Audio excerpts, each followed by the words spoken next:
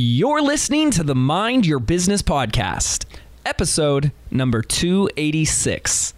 Today I'm speaking to best-selling author of The Miracle Morning, Mr. Hal Elrod himself, on how to overcome any adversity. So, you better stay tuned. Hi, I'm James Wedmore, and I've built a multiple seven-figure internet business that offers the financial freedom to do what I want, when I want. And I'm the first to say that hard work and hustle are not essential ingredients for your success. So, how do you build a thriving business from the inside out? Now with over 3 million downloads, this is the Mind Your Business podcast.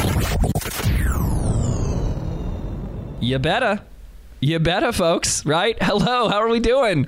Thank you so much. Welcome to the Mind Your Business podcast. I'm your host with the most, James Wedmore. This is where we take an inside-out approach to growing and evolving you, the business owner, so you can grow your business. Your business is simply a reflection of you, the entrepreneur, and how you show up moment by moment. And, we got a good one in store for you today. Mr. Hal Elrod himself, big fan over here, big Hal fan. He's the author of the 1.5 now million purchased book, Miracle Morning. Have you heard of it?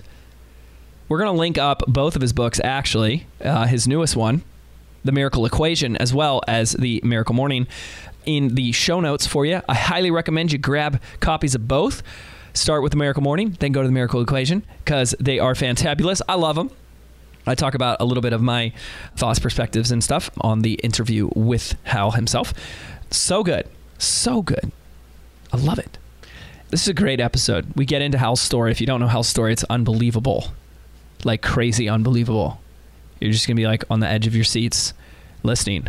And, I titled this episode, How to Overcome Adversity. And, we've all got problems. I'll give you problems if you don't have any. We all got problems. Whatever you're going through, it doesn't even have to be related to business. Whatever you're going through something. It's life. We go through stuff. This is the episode to turn to because this guy's been through a lot. I don't think there's anyone on the planet that's kept as much of a grateful and positive outlook as this gentleman, and how he's been able to overcome it. A fatal car crash and dealing with cancer and almost dying several times. And his internal state that just never wavered. I don't think that it's a coincidence. I think they're connected. And we talk about that today on the episode. So I hope you're ready. A little bit about Hal. Yeah, after surviving multiple near-death experiences, Hal is someone who's on a mission to elevate the consciousness of humanity. And I talked to him about what that really means and what that looks like in this interview. He's the best-selling author of one of the highest-rated books in the world, The Miracle Morning. It's been translated in over 34 different languages. It's sold over 1 million. I think it's close to 1.5 million copies now. And it's practiced daily by over 500,000 people around the world. Today we're going to talk about the Miracle Equation, which is the next step. The 2 decisions that move your biggest goals and dreams from possible to probable to inevitable. Ladies and gentlemen, my friend, Mr. Hal Elrod. All right, ladies and gentlemen, very special guest here with me today, Mr. Hal Elrod. Hal, how you doing, man? Ladies and gentlemen, a very special host with me today, Mr. James Wedmore. Stop it. You can't do that. That's my job. My job. I told you when we got on, I'm like, James, I've been stalking you online for 5 years or more. You're my internet celebrity, dude. So that's crazy to me. I feel like it should be the other way around, but it truly is an honor. It can be mutual. It can. Yeah. Mutual, bro crush here. So, no, it really is. It's an honor to have you on the show. I really appreciate you coming on. You're a legend. You're a rock star. Your story is absolutely incredible. I think everyone on the planet has now read Miracle Morning. Is that correct now? Everyone? I think we're close to that. Yeah. Yeah. It's now it's going interstellar, now we're going to other planets. Now it's translated in 37 languages. So now we're looking at other planets. Yeah. Yeah. Yeah, it's completely It was changed the world. Now it's changed the galaxy. Yeah. I love it. And I got to say, like, just to share really quickly, I had some initial resistance with the Miracle Morning because I made a judgment. I made an assumption that it was going to be too rudimentary, too simplistic. And I have to say that you didn't prove me wrong on that. And I think you actually have a very great way of taking something and making it very simple and applicable for a lot of people. But I found as I read that there was so much depth in the rest of your writing that anybody who wanted to go deeper with you could. Yeah, no, totally. And when I was I used to be in sales. That's kind of how I got my start into entrepreneurship. When I was 19, I sold Cutco kitchen cutlery. Oh, yeah. Yeah. And, I got really good at getting referrals. Like the average person in our company would get 3 to 5 referrals from each presentation they did. And I realized, wait, this is more important than the sale. If I develop a relationship with the customer that they feel comfortable referring me to everyone they know, then A, if they want the product, they're going to buy it. Right? Because they trust me, they like me, they feel comfortable, but B, I'm going to have enough people to call so I can go as big as I want in terms of my goals and my career. And so, I'm circling back to what you were saying, which is my manager said, hey, will you teach everybody how you're getting referrals? Like, what are you doing?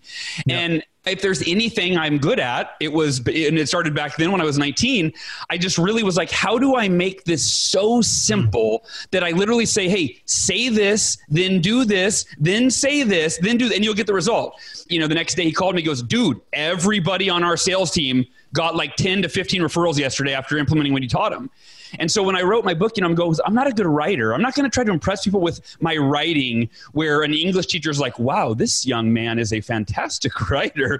I go, right. I just want people to get results, And so I want it to be like, I'm having a conversation with you and I'll make it so simple that you can hand the book to a 3rd grader. And a month later, they're like, Dad, I'm crushing my morning routine, So yeah, so I appreciate that. And that's one thing. I'm good at dumbing stuff down and making it simple. Well, and one of the big reasons why I say that is if there is any objection from a listener coming up about like, I think you could get the Cliff Notes. I'm like, okay, so what are like the 5 things you do for your morning routine? And 5 or 6 things in the first hour, like really simple. But like, to me, that was the least of like what that book was about, Yeah. It's the content. Sorry, go ahead. No, it was. And I want to read a line. Can I read a line from your book to our listeners? I'd love to. This was like, I picked out a few that just like really hit me and was so beautiful. Here's one. It says, we must realize that the real impact and consequence of each of our choices and actions, and even our thoughts, is monumental because every single thought, choice, and action is determining who we are becoming, which ultimately determines the quality of our lives. That's beautiful. Like, so beautiful. And it's not just about a morning routine. Like, You know what I mean? Like on a surface level it is. And then you just get to go so much deeper with you. And I think you did the exact same thing with Miracle Equation, where it was like, here are these 2 things, right? I don't know if we want to spoil it for people who haven't read the book, and then you just took us so deep. And so I just love this. And I'm hoping we get to do the same thing here on today's call, to go deep with people, because I know my listeners are open to go as deep as we want to go. But for those like 3 people that don't know you and don't know your story, such a powerful story. I was wondering if we could just start there. You want to share a little bit about your journey? Yeah, I'll give you the high level version because otherwise I'm a talker and sometimes I answer the question of tell us your story and I look at the clock and I'm like, oh, it's been 12 minutes. I should probably wrap this story up. That's all we have time for today, folks. Sometimes I joke with a host of podcasts. I'm like, hey, you can probably ask 3 questions and I'll cover the hour. Right. No, but so the high level version, when I was 19, I mentioned I started selling Cutco cutlery, broke a bunch of company records, and I was asked to speak at an event. And then I stayed as one of their top reps. And so I basically spoke at every local office event, national event, regional event, everything in between. And one night giving a speech, I was driving home in my first brand new car. I had just bought 3 weeks prior, a Ford Mustang, and I was hit head on by a drunk driver at 80 miles an hour. The worst was actually not the head-on collision. My car bounced off the drunk driver, spun off the drunk driver, and the car behind me crashed into my driver's side door at 70 miles an hour, essentially.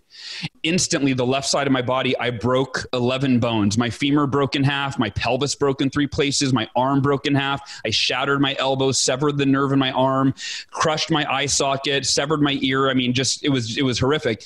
And I bled to death. And I was clinically dead for 6 minutes on the side of the freeway after the fire department worked for an hour to pry my body out of the car. I was trapped in the car. The door was smashed into my left side. And when they did, I bled to death. I was dead for 6 minutes, rushed to the hospital, spent 6 days in a coma, flatlined twice more during that coma, came out of the coma and was told by doctors I would never walk again.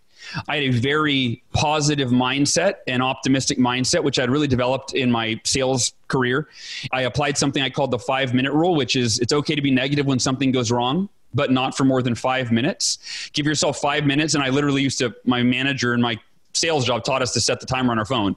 Bitch, moan, complain, cry, vent, punch a wall for 5 minutes. Then after 5 minutes, you have to acknowledge, well, I can't change what happened. So there's no value in wishing it didn't happen, in feeling sorry for myself, in generating any negative emotion. Like there's no value in being sad, resentful, angry, depressed, any of that. So I applied that to the car accident, and literally within, I don't know if it was 5 minutes or a half an hour or the first day, but it was very quickly.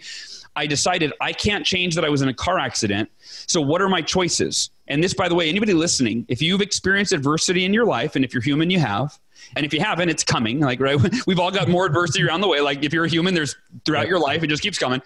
The value in accepting the things you can't change, realizing that every negative emotion that you've ever experienced is self-created by the degree of resistance that you have to your reality.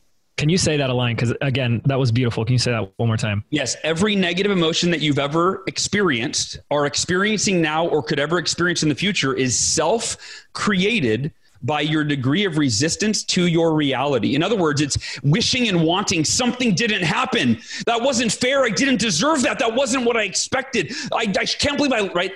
We are creating negative emotion within ourselves. And the key that unlocks the door to emotional freedom, or what I call in the Miracle Equation, the new book, there's a whole chapter on this called emotional invincibility. It's acceptance. It's, I can't change that I was in a car accident, so I'm going to accept it. I'm not happy that I was in a car, but I'm at peace. And that's more powerful. Happiness is an emotion that can change in a second, but peace is rooted. It's a state of being. And so the doctors thought I was delusional or in denial because I was so happy-go-lucky, smiling. And they're like, dude, they called my parents in one day for a meeting. They're like, does Hal understand we're telling him he's never going to walk again? They're like, you were already that fast. You were already at peace and acceptance. Within, hours or the first day, here was my mindset. This was not my greatest adversity, which I'll get into that in a second, but my greatest adversity came 2 years ago. So 17 years after the car accident. But I told my mom and dad when my dad came in and he said, the doctors are concerned. They think you're in denial. They say you have to accept what's happened to you. And I go, no, Dad, I'm not in denial. I'm not faking being happy. See, I have accepted it. So I'm genuinely happy. And this is what I told him. I said, Dad, if I'm in a wheelchair the rest of my life and the doctors are right, I've already decided, I've envisioned it. I will be the happiest, most grateful person that you've ever seen in a wheelchair because I'm in a wheelchair either way. And if you're listening to this, what's your wheelchair? Like, what are the experiences in your life that you think it's the thing that's causing you to feel some negative emotion, but it's not the thing, because the same thing can happen to two people. And one person, it's the worst thing that ever happened and they're miserable. The other person says, I'm going to learn from this. I'm going to grow from this. There's a better version of me on the other side of this adversity. I can't change it, so I accept it. I'm at peace with it. And 2 years ago, I was diagnosed with a very rare aggressive form of cancer. I was given a 30% chance of surviving, which if you're a pessimist, that is a 70% chance that I was going to die. I have a wife who I love and adore. I have 2 children who are my world. They were 7 and 4 at the time. Now they're 9 and 6, daughter and a son. And I had more to lose than ever. And when I called my wife from the doctor to say, sweetheart, are you sitting down? Or, I've got you're never going to believe this. They think it's cancer. And my wife just starts bawling, and I said, sweetheart, I told her, I said, I know this, you might not like hearing this, but I believe this will be the best thing that ever happened to me, and therefore the best thing that ever happened to our family. And the same decision I made during the car accident, I said, and sweetheart, I will be the happiest and the most grateful I have ever been while I endure what I would imagine is the most difficult time in our lives, what's going to be. And I am here for you to support you through the, and I mean, my wife was telling somebody this yesterday. We were at a couples retreat, and she goes, yeah, when Hal was going through cancer, he's in pain. He's lost 25% of his body weight. He's on chemo. He feels like shit, and we're upset. We're crying, and he's like, "It's okay. It's okay." I was coaching them through this. So anyway, but I think and I'm not trying to say, "Look at me, I'm special." I'm literally saying, guys, no. This is we can apply this mindset to any adversity. And we can be, and I always, whenever I give a speech about this, I always say, consider the most difficult adversity you've ever had in your life.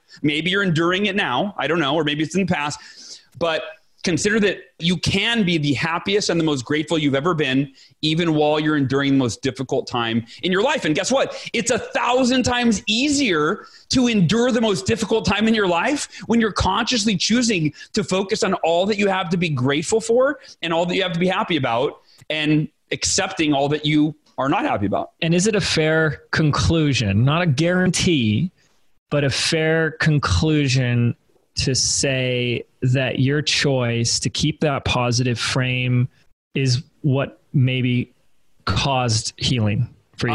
I believe that 100%, or let's say 99%, because I can't prove it, right? I can't show you a graph that shows how my positive attitude paralleled my bones healing, right? But here's what I can tell you. But in your heart, you feel that. In my heart, the doctor said I would never walk again, right? And I mean, they were telling me that. So the accident happens. I come out of a coma 6 days later. A week after that so 2 weeks after the crash is when the doctors called my parents in to say, hey, you need to talk to Hal and get him to admit how he's really feeling. He's acting like nothing's wrong. He's probably deep down really depressed and scared, maybe angry. He needs to admit those feelings so he can work through them. And those feelings weren't there. I just bypassed them because I went, there's no value in me being scared or depressed or angry. And by the way, and let me say, I'm not saying there's no value in what you might call a negative emotion, right? If you lose someone, grieve. Yeah, grieve. Yeah. But here's the difference. Choose the emotion that best serves you in any moment. That's what the chapter in the Miracle Equation in the new book is. It's how to become emotionally invincible. That's the whole crux is you can be, you may not be now, but you have the ability to be in control of your emotional state. I'm living proof of that, right? Mm-hmm. And so the difference is that if you want to be angry, if you want to be angry, right? If it serves you for some reason, if a man accosts my family when we're out, I should probably pull out the anger card, and be like, all right, leave us alone, buddy, right? Or maybe not. Maybe I need to be the empathetic card. I don't know. But grieving, choose it. But here's the thing. Here's the difference. Most of us don't control our emotions. And many of us are suffering over things that happened years ago, decades ago. And the things aren't happening anymore. They happened a long time ago, but because we haven't consciously made a decision to accept it and give ourselves that gift of peace, we're still suffering. And we think we're suffering because something that happened a long time ago, but we're not suffering because of what happened. We're suffering because we don't realize that we can make the decision to fully accept it and give ourselves that gift of being at peace. And when you're at peace, you have the calm, the cool, the state of mind where you can then choose your emotion. So when I'm in traffic, and traffic's the best example, by the way. If you're listening and you're like, well, maybe if I was in a life or death situation, I would think this way too. No. Traffic's my favorite example. Most people, when they hit traffic, they spend if they're running late, right? Think about how you spend time in traffic. You're like, oh, damn it, I'm going to be late, and my boss is going to be mad, and my kid's going to get in trouble for whatever, right? You're running late. What I realized is, wait a minute, I can't control the pace of the traffic in front of me, but I get to control what happens inside this car and inside of my mind, my body, my heart, my spirit. I get to choose. So when I hit traffic, I used to be just like everybody and be frustrated the entire drive. Now I smile and I turn up the radio or I turn off the radio, whichever, and I just feel happy and grateful. In fact, it's interesting, James, but traffic is an anchor for gratitude for me. When I learned this lesson myself, I named my car the Gratitude Mobile. And whenever I hit traffic, I just think of things that I'm grateful for. And I sit there and smile while I'm in the bumper to bumper traffic. And I'm like, and I just accept it. Yeah, I'm going to be late and there's a consequence, but I can't change it. So I'm at peace with it. And a couple things. So first of all, I must assume that you have a there's like a deeper context that you just know how important your thoughts and emotional state is.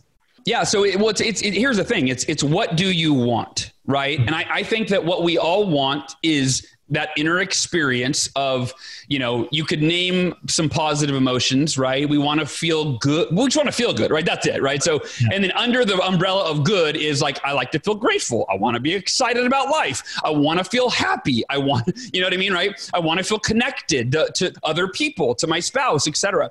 Like that's what we want. And what gets in the way of feeling good is our resistance to our reality. When things happen or don't happen according to our expectation or what we want, then, and it's usually unconscious, all of a sudden we resist, right? So if you lose something valuable, you resist that loss, you resist that happened, and you wish, to me, the simple language is the opposite of resistance is acceptance, and resistance in its simple form is wishing and wanting that something were different that can't be different. And when people go, well, but how do you know what can or can't be different? Anything that's ever happened to you can't be different. Unless you're Marty McFly with a DeLorean, right? You can't go back in time and change it. But like 99% of our negative emotions are self-created based on something that is now in the past. Whether it happened 5 minutes ago, 5 days ago, 5 months ago, or 5 decades ago, it's in the past. And our choice, we only have two. We can either resist it and create emotional pain for ourselves, or we can accept it. And the other form of resistance comes from the perceived future, which is in the form of worry. We create emotional pain worrying about something that can't happen, right? People, oh my gosh, what if the plane crashes? What if I lose? What if, right? What if? It's all those what ifs. Those what ifs are creating emotional pain based on a perceived future that may or may not happen. And sometimes it's over a future that is going to happen. Like, for sure you are going to lose your job, or you're getting a divorce, or that your parents will die at some point, right? Or it's resisting things that are inevitable, so they create a pain. So again, but all pain is self-created by resistance. Yeah, but it hasn't happened yet. Even if it's inevitable, it's not happening in this moment. And right? And you're creating. So again, we want to feel good, but we're creating the opposite of feeling good, which is feeling bad. Yeah, based on something that hasn't even happened, right? Right. And if you are going to grieve when it happens, wait till it happens, right? I mean, people spend their entire life, often in fear of we spend so much of our lives either creating emotional pain based on things in the past that we can't change, things that are happening right now that we can't change, or worrying about things that may or may not happen in the future that will be out of our control, right? And we're consistently creating pain from all these things. And we mistakenly think it's the thing that's causing the emotional pain, but it's never the thing. It's always our resistance to the thing. Yeah. We also talk a lot about the meanings that we put on events and things as well. I'm curious, like 17 years now since the car crash. Yeah. Or 20 years. I just turned 40. 20. Yeah, 20. Dang. I was 20 when it happened. Wow. Has the meaning changed about that event for you today? Like, what is the meaning that you have? I mean, if you say like all of your work was like born out of that incident, I'd have to assume that there's like pretty powerful meaning there for you. Yeah. I mean, for me, here's the thing. I think that we think things are predetermined, right? Like, for example, people go through life trying to figure out what their purpose is. Mm-hmm. You don't figure out what your purpose is. You decide what your purpose is. And your purpose could change, right? Like, so you could have one purpose and live in alignment with that purpose for a while. And then you might as you evolve and grow and learn and expand, you might find a bigger purpose, right? The first time I ever defined my purpose, and I'll circle back here, I won't try to not go too far on a tangent, but I was 24, 25 years old. I read a book called Love is the Killer App by Tim Sanders. You like that book? Yeah, great book. Great book. And his book was all about adding value for other people. Like that the key to success in life and in business is to add value for others. And he talks about all the different ways. And he basically talked about, loving other people. And through love, you're adding value. Like if you really love somebody, you're going to help them, right? And so I defined my purpose in life. It really resonated with me. And I defined my purpose in life as selflessly adding value to the lives of other people. And that is still a fundamental purpose through my life. Like in every interaction with my family, I ask or a business partner or a client or whatever, I'm always asking, how can I add value for this person? So that's an underlying purpose, but I have a bigger purpose. You can even call it a mission now, I guess, which is to elevate the consciousness of humanity one morning at a time, or one person at a time. And can you elaborate on what that means to elevate consciousness? Yeah. So for me, I had a realization recently that our consciousness can only elevate to the degree or to the level that we have knowledge of what's possible, right? So if someone knows nothing, right? Like take a caveman, for example. I've never met a caveman, but I would imagine, right? Like a caveman that doesn't have language and doesn't have, I'm not exactly sure what level they could go to, right? But if every time you read a book that talks about like different ways of thinking, of being, for example, this podcast episode, if you're someone that listens to this and you experience a lot of self-created emotional pain, right? Because you resist traffic and you resist everything that you can't change, and you get frustrated or angry or sad or resentful, whatever, right? You now have knowledge of what is of a new way of thinking and living and being that can literally give you freedom from all emotional pain that you've ever created or create in the future. Well, now the level of consciousness that if by living into that, you now have a higher level of consciousness available to you. That makes sense, right? Yeah, no, definitely. So, and that's why so elevating the consciousness of humanity is allowing people or is people becoming, I guess, the best version of themselves, if you will, right? Which is a never ending process. It's, that's one thing human beings share and will share until the day we die. And probably long after that. I'm not exactly sure what happens after, but I've got some ideas about it, right? But the point is that our consciousness, it's not like we reach our full potential, right? That doesn't exist. When you're, when you're 90 years old and you've read 1,000 self-help books, and then you're on your 1,001, right? You're like, oh, I didn't even know this way of thinking existed. And now your consciousness is continuing to elevate. So when I say elevating the consciousness of humanity one person at a time or one morning at a time, it was one morning at a time with this is really the Miracle Morning Mission. And that book alone has sold, 1.7 million copies. It's the actual practice, forget the book, but the actual Miracle Morning practice, from what we can track, it's practiced every day by somewhere between 500,000 and 1 million people. We don't have an exact number, but it's a lot of people, right? In 70 plus countries. And so here's the point, is that as each person in the Miracle Morning, the global community, wakes up every day, engages in personal development practices, the Miracle Morning has 6 of them: meditation, affirmations, visualization, exercise, reading, and journaling. Well, as we do that, as we learn and grow, we are elevating our own consciousness.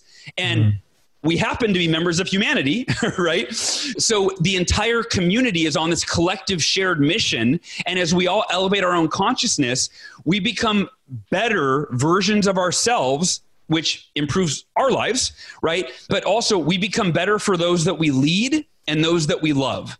And so as we elevate our own individual consciousness, we are by default elevating the consciousness of humanity. And so the goal was, when I first wrote the book, it was like, I want to change a few lives. Like this practice changed my life. I wasn't an author. I didn't have a big platform, It was just like I felt a sense of responsibility to share this Miracle Morning practice, but I didn't have that big of a vision. And then in the few months that after the book came out, I started getting emails from people saying, this saved my marriage. This got me, I'm not depressed anymore. This allowed me to start a business that's been on my dream list for 10 years, or write a book, And that's when I went, wait a minute.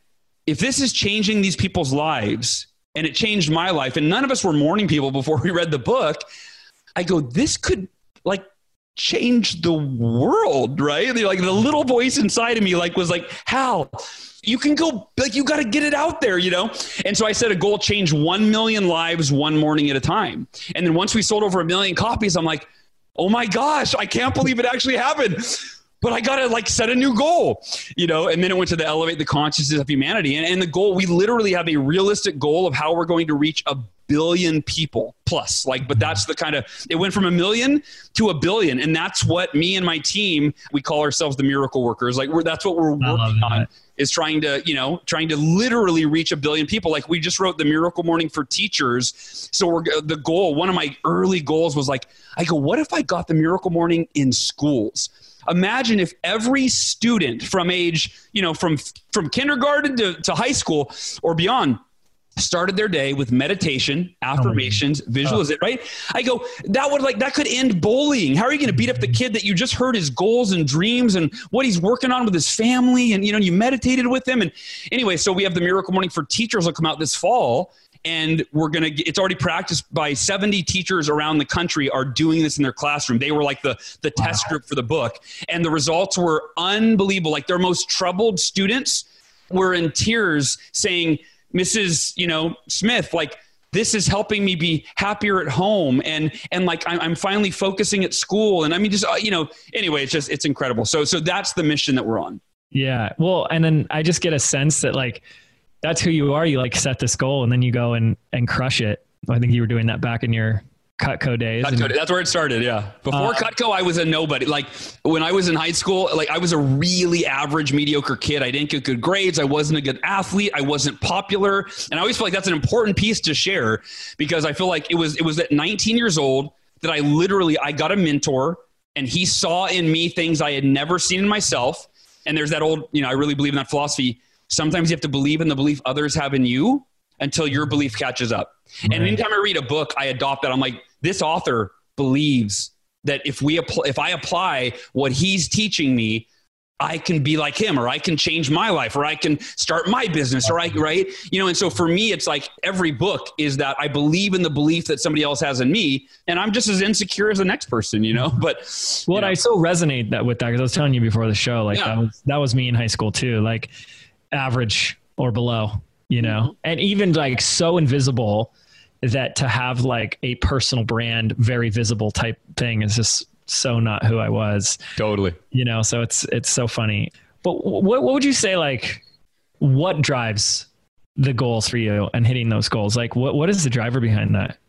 So, when I was younger, it was significance for sure, right? Like when I was 19, again, having never been seen by, many people, like when I was 19 and the first 10 days in Cutco, I broke the all-time company record for the first 10 days, which is called your fast start. So I sold $15,000 of kitchen knives in-home presentations during my first 10 days. And I broke the record. There was all this recognition. I was on stage, right? And I was like, this feels really good. I want to keep doing this, So like, I just became addicted to breaking records, and just like being number one and all this stuff. And then I had my car accident. And then in the hospital, I really was like, as I was, didn't know if I'd ever walk again. I was really doing a lot of thinking and going, what is the purpose? And, there's that very famous adage, well known for all of us, everything happens for a reason. However, I believe that it's our responsibility to choose the reasons. That goes along with what I was saying is, you choose your purpose. And you asked me, what was the meaning I gave it? Well, as I'm sitting there, because when I was in Cutco, as one of the top reps I mentioned, I got to give speeches all the time. And I started listening to like Tony Robbins and other, motivational speakers. And I had this dream. I thought, man, I would love to do that one day. Like I get so energized speaking and teaching and helping. And when people come up after my speech and they're like, how that really helped me or motivate, I loved that. And I thought, but there's not like a clear path to be a professional speaker. It's not like you take a speech class in college and then you start getting paid $10,000 a speech, right? That didn't exist. So I didn't know how I would do it. But I remember I told my dad, I said, when I was in the hospital, it was actually that conversation when he came and said, the doctors are concerned that you're in denial. I said, Dad, I said, everything happens for a reason. And I said, look, I've wanted to be a motivational speaker for the last year and a half since I started with Cutco. I go, but I had a really normal life. Like you and Mom were really good parents. And I said, I don't really have much to talk about. Maybe that's why this happened. Maybe I'm supposed to endure this in the most positive, proactive way that I can and get through it. And then I'll be a motivational speaker, and maybe I'll be in a wheelchair giving speeches. I don't know. Right. But that was it. And so I chose that. And so I started right when I got out of the hospital, like I think 2 months after I was out, I'm still walking on a cane, because I took my first step 3 weeks after the crash. Wow. Doctors came in with routine x-rays and they go, Hal, and my parents were there and they go, we don't know how to explain this, but your body is healing so quickly that you're actually ready to take your first step tomorrow in therapy. Were you doing any visualizations or affirmations then? I was praying, visualizing, affirming. Like that's what I told my dad. I go, Dad, there's only one of two possibilities. Either I'm in a wheelchair the rest of my life, and if I am, I will be happy and grateful just because I'm alive, right? Like for whatever I have, not letting the wheelchair define my quality of life or my emotional well-being. I said, but possibility number two is I will walk again. And here's the thing. Nobody really knows, Dad. Like the doctors, and I don't even know if it's possible, but here's what I know. I'm putting I've accepted the worst case scenario, but all my energy is going into the best case scenario. I visualize walking again. I'm praying about it. I'm affirming it. And like all my energy went into that. And it was 1 week after that conversation with my dad, I said, go back and tell the doctors, like, I'm genuinely happy. I'm not faking it. I'm not in denial. And a week later is when they came in with those x-rays. Yeah, I forgot the question, but go ahead. No. Well, I'll share another quote that you wrote in Miracle Morning that I just loved, in terms of like that drive to hit the goal, and then set a bigger goal. And this really hit me in a special way, because I feel like it's really what I've made my life about and what drives me. You wrote, the purpose of a goal is not to reach the goal. It's to become the type of person who can achieve any goal by always giving it everything you have, regardless of your results. It's who you become through that process that matters more than actually reaching any goal. And I can't take credit for the philosophy. That's a Jim Rohn philosophy. And I actually learned it from one of my mentors, Dan Cassetta, when I was at Cutco. Yeah. And it allowed me though, but here's the beauty of it. It removes fear. Mm-hmm. Because most of us, we've been taught that the purpose of a goal is to hit the goal. Yep. And so we think in this very black and white paradigm where it's like, well, if I hit the goal, then I succeed. And if I don't hit the goal, then I fail. And that fear of failure, whether it's because, we'd feel like it was a waste of time to put all this energy into a goal that we didn't reach, or we have perceived embarrassment, like, oh man, I'm going to look like a fool if I give it all, everything I have to hit this goal and then I don't hit it. But when you realize it's who you become that is so much more valuable than whether or not you hit the goal. Let's say you work towards a goal and you don't hit it, but you literally give it everything you have. Well, you're going to learn so much about yourself, about the process of achieving that goal, right? And then you just dust yourself off. You're like, all right, I missed that one, but what are the lessons that I'm going to carry with me for the rest of my life? Yes. Let's say the goal is, make $1 million. You make the $1 million. Let's say you buy a lottery ticket. In fact, that's the analogy. I gave that in the book, the example. Let's say two people have a goal of being millionaires. One person buys a lottery ticket on day one, wins. They're a millionaire. Everyone thinks, oh my gosh, you're so lucky. You won the $1 million. They spend the money. Now they're in debt. Now they're right. Like, most millionaires end up bankrupt, right? Person number two, right? They start a business. Like 5 years into it, the business fails, right? They start another, but they learn so much, start another business. 2 years later, they finally become a millionaire. Well, person number one is now, right? Their house is foreclosed on. Their Ferrari was, taken back by the bank, and they didn't become anything, right? They didn't develop any skills or qualities or characteristics that would serve them the rest of their life. Person number two, it took them longer to get to the goal. They failed along the way, but the value of that experience and that process and the qualities and characteristics they developed, that serves them the rest of their life. And it's so much more valuable. Yeah. And you also talked about this thing and you mentioned in, I think both of your books about like tapping into more of your true potential, but never actually reaching your full potential. Yeah. Because we're limitless potential. Yeah. I mean there's like human beings, like I said, you never reach your potential, right? Yeah. I talk a lot about like level 10, just because it's easy to quantify, right? Like on a scale of 1 to 10, how do you measure your success in any area of your life or every area of your life, right? And then it's okay. So, in health, I'm a 4. In business or my finances, I'm a 6, right?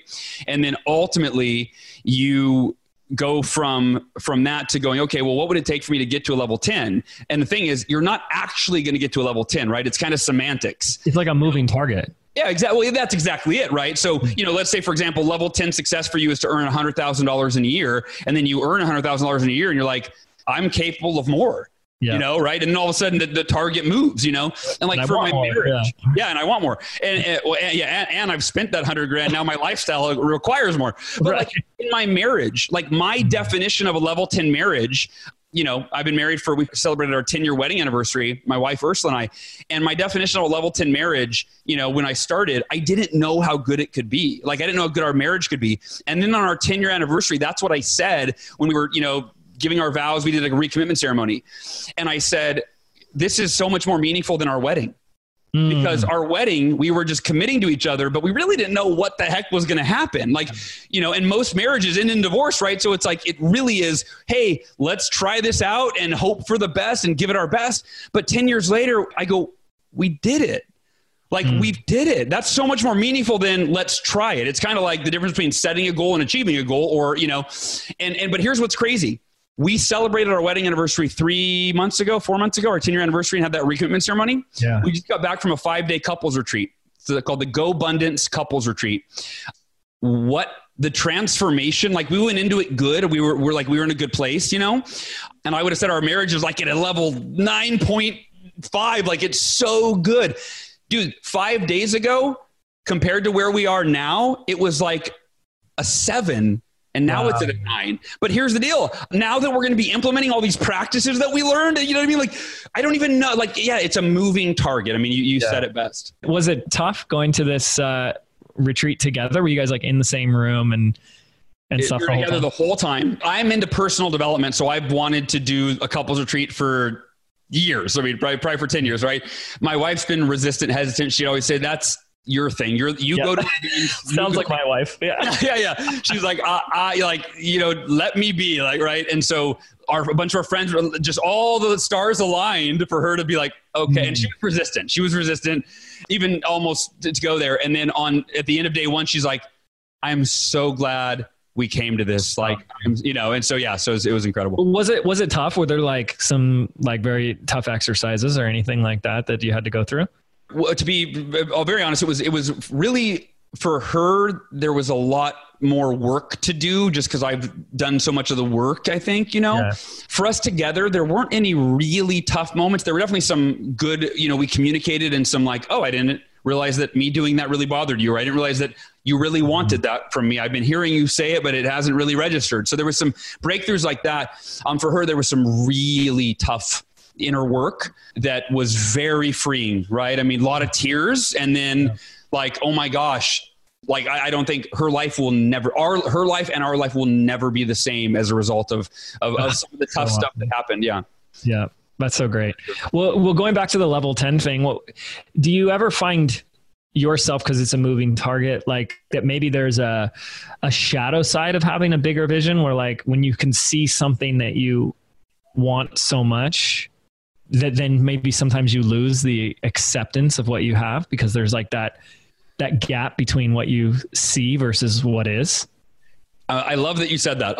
There's a concept in the Miracle Morning I talk about called gap focus, which is how human nature is and I think it's more, I don't think it's human nature. I actually think it's conditioned by society and the media, that we focus on the gap between where we are and where we want to be. Again, if you were a caveman, because you weren't trying to achieve, you were trying to survive, But now we look at the media, we look at social media, and we're like, oh, I want that. I need that. I should have that. That's what life's supposed to be like. We create this image of what we think life should be like based on these images that are given to us, right? Versus our decision of what would make me really happy, what would make me really fulfilled. And so for me, I think that the more we want something, typically, so not for me, but for most people, the more we want something, the more we set ourselves up for disappointment. And it doesn't have to be that way. Whether it's like my car accident, I really want to walk again. But simultaneously, I accept if I never walk again. And so for most people, and I think it's just a lack of awareness, I think that we can do it, but they don't realize that, oh, those two ideas can exist at the exact same time, where I can want something so bad and be completely accepting if it doesn't happen. In fact, I'll give you a very tangible example. So the Miracle Morning is a practice for daily personal development. And as we were talking about this a little bit before the show started, I believe that is the foundation of everything we want for our lives. Daily personal development, so that we can become the person that we need to be, the level 10 person, if you will, that has the qualities, the characteristics, the knowledge, the skills, the habits, the behaviors to be able to create level 10 success in every area. So the foundation is your practice for personal development. However, you also need a process for goal achievement. Because you can just sit on your couch and read books and meditate and journal, but still never get out the gate, never actually step out onto the playing field and go after your biggest goals and dreams, right? And that's where the Miracle Equation is, your process for goal achievement. So here's the point. When the Miracle Morning, I already kind of shared when I wrote the book, I wrote it because I felt a sense of responsibility, because this practice had changed my life in a really profound way. Actually, so much so that I told my wife, I said, sweetheart, 2 months after I started doing the Miracle Morning, I had more than doubled my income. And it was 2008 when the economy crashed. So in the worst economy, I doubled my income in 2 months. I went from being in the worst shape of my life physically to committing to run a 52-mile ultra marathon. I was not a runner. I hated running. And here's the thing. I had learned the philosophy from Jim Rohn that it's all about who you become. That's what the purpose is of your goals. So I thought, who would I have to become to go from never running more than a mile, and that was back in high school PE class, to running 52 miles in one day? I don't know that guy. I've never met that guy, but I'd love to become that guy, right? So I committed to do that, and I started training. So anyway, I told my wife, I go, sweetie, this morning routine I'm doing, it didn't have a name, and it wasn't a book idea. I go, this morning routine that I'm doing, our lives have changed so fast in the last 2 months, so dramatically, it feels like a freaking miracle. She goes, it's your miracle morning. I'm like, yes. And I just started writing my schedule, miracle morning, miracle morning, miracle morning, every day at 5 a.m.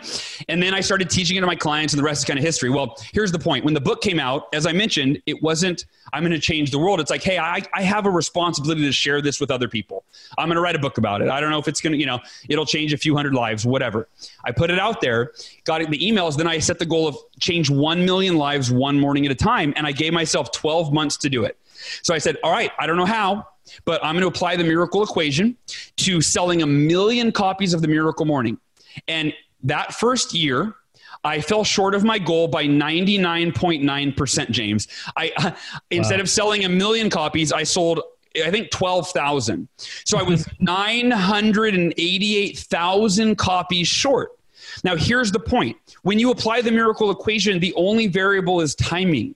Is that things usually do take longer than you want, right? You go, I want to be a millionaire by the time I'm this, but it takes you, instead of 1 year, it takes you 10 or whatever. So I didn't give up on the goal. I just have to extend the timeline. And I don't remember why I chose this, but I just remember thinking maybe it'll take me 30 years. Obviously 1 year was way too optimistic. Right.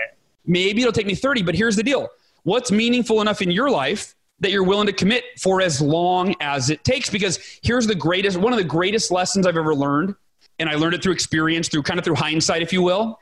When you finally get to the point in your life that you've been working so hard for so long, you almost never wish it would have happened any sooner. You look back at your journey and you go, oh, the timing was perfect. I had to go through all that shit. I had to overcome those obstacles. I had to become that person. Yep. To get to where I am now. So the lesson, it's like you're resisting it the whole time until in hindsight, you honor the whole journey. You're resisting your reality. You're like, I'm not where I want to be. And that's a form of resistance, right? And so the lesson is this: completely accept where you are, be at peace with where you are, love who you are, and love your life every moment, every day. When I woke up with cancer, right? I just loved every moment. And it was way easier to go through I was in the ER. I almost died 3 times, right? But I just was grateful every moment. I was grateful for the adversity because I don't know. But yeah, so here's the lesson is be at peace with where you are, but simultaneously maintain a healthy sense of urgency to wake up every day and move forward toward your biggest goals and dreams. And realize, like with the Miracle Morning, I didn't hit it in a year. It took me, and I didn't hit it year 2. I failed year 3. If you want to call it failure, I failed year 4 and I failed year 5. It took 6 years for me to reach 1 million people with the Miracle Morning. But guess what, James? The day that I found out we surpassed 1 million copies sold, was I like, gosh, dang it. I'm so mad it took me this long. No. If anything, I was mad that I was mad along the way. I'm like, why did I focus on the gap? Why, So there, yeah. I mean, time is just a funky thing anyways. You put these deadlines on us that cause pressure and, when you I know it's inevitable. You say in the book, which I say all the time, your success is inevitable. So 1 million copies is inevitable. It's just a matter of time. I love that. So I want to be mindful of time here. So for anybody really quick who hasn't read The Miracle Morning, I would still suggest start there, right? That's step 1. Yeah. I mean, I really think that the books work well together, because like I said, The Miracle Morning is your practice for daily personal development. So that's kind of your foundation.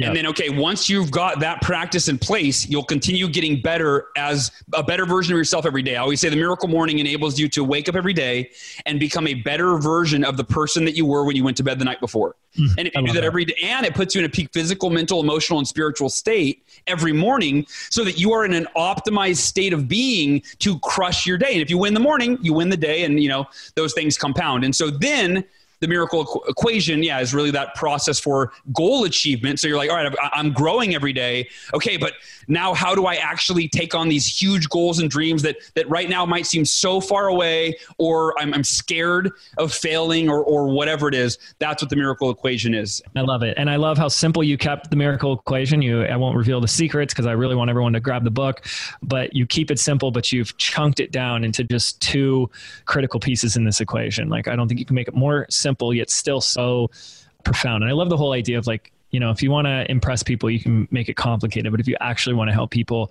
keep it simple. And I think that's exactly what you've done. So I love your writing. I love what's in the pages of both of these books. I couldn't recommend it enough to our listeners. And I know if you guys haven't already read it, you're going to gobble them up and love it. So for those that, are you on like Instagram? Are you doing a lot of the Instagram and all that? I am. I'm doing Instagram. Okay, good. Because Facebook. I was like, I just like to always tell my listeners that when you pick up the books, when you read them, tag Hal, let him know that you're reading it, share with him. Because I know, based on where you're operating and what's meaningful to you, I think it would mean a lot if you guys share how the books are impacting you. So absolutely. Yeah, please do that. Any final thoughts? I will link up the links to the books and all that stuff in the show notes.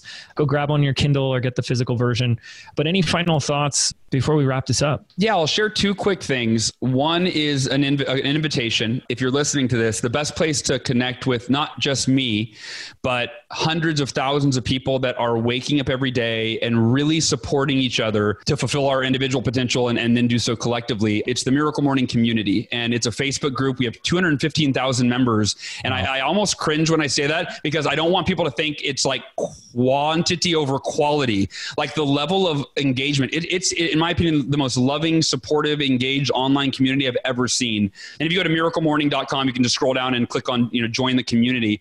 And then I just wanted to echo what I said earlier, because I'd love to leave you with that thought, that when you finally get to the point in your life that you've been working so hard for so long, you almost never wish it would have happened any sooner. And instead you look back and you see the perfection in the journey and the perfection in the timing.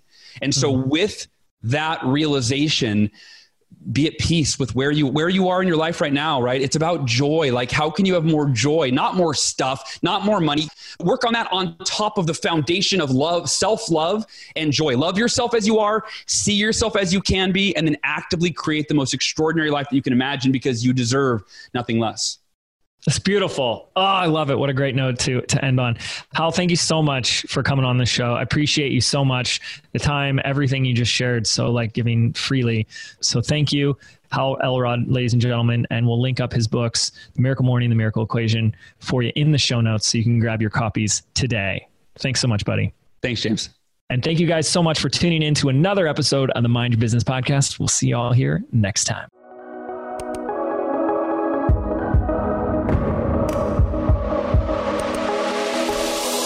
Did you know 8 out of 10 businesses fail within their very first 18 months?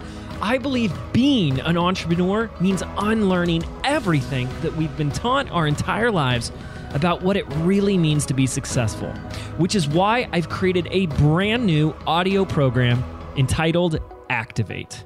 I want to show you how to think, act, and behave like the successful entrepreneur that you were meant to be, so you can step into the vision that you have for your life and your business. And the best part is, this program is yours absolutely free. To register right now, simply visit www.jameswedmore.com/activate, and we can get started right now.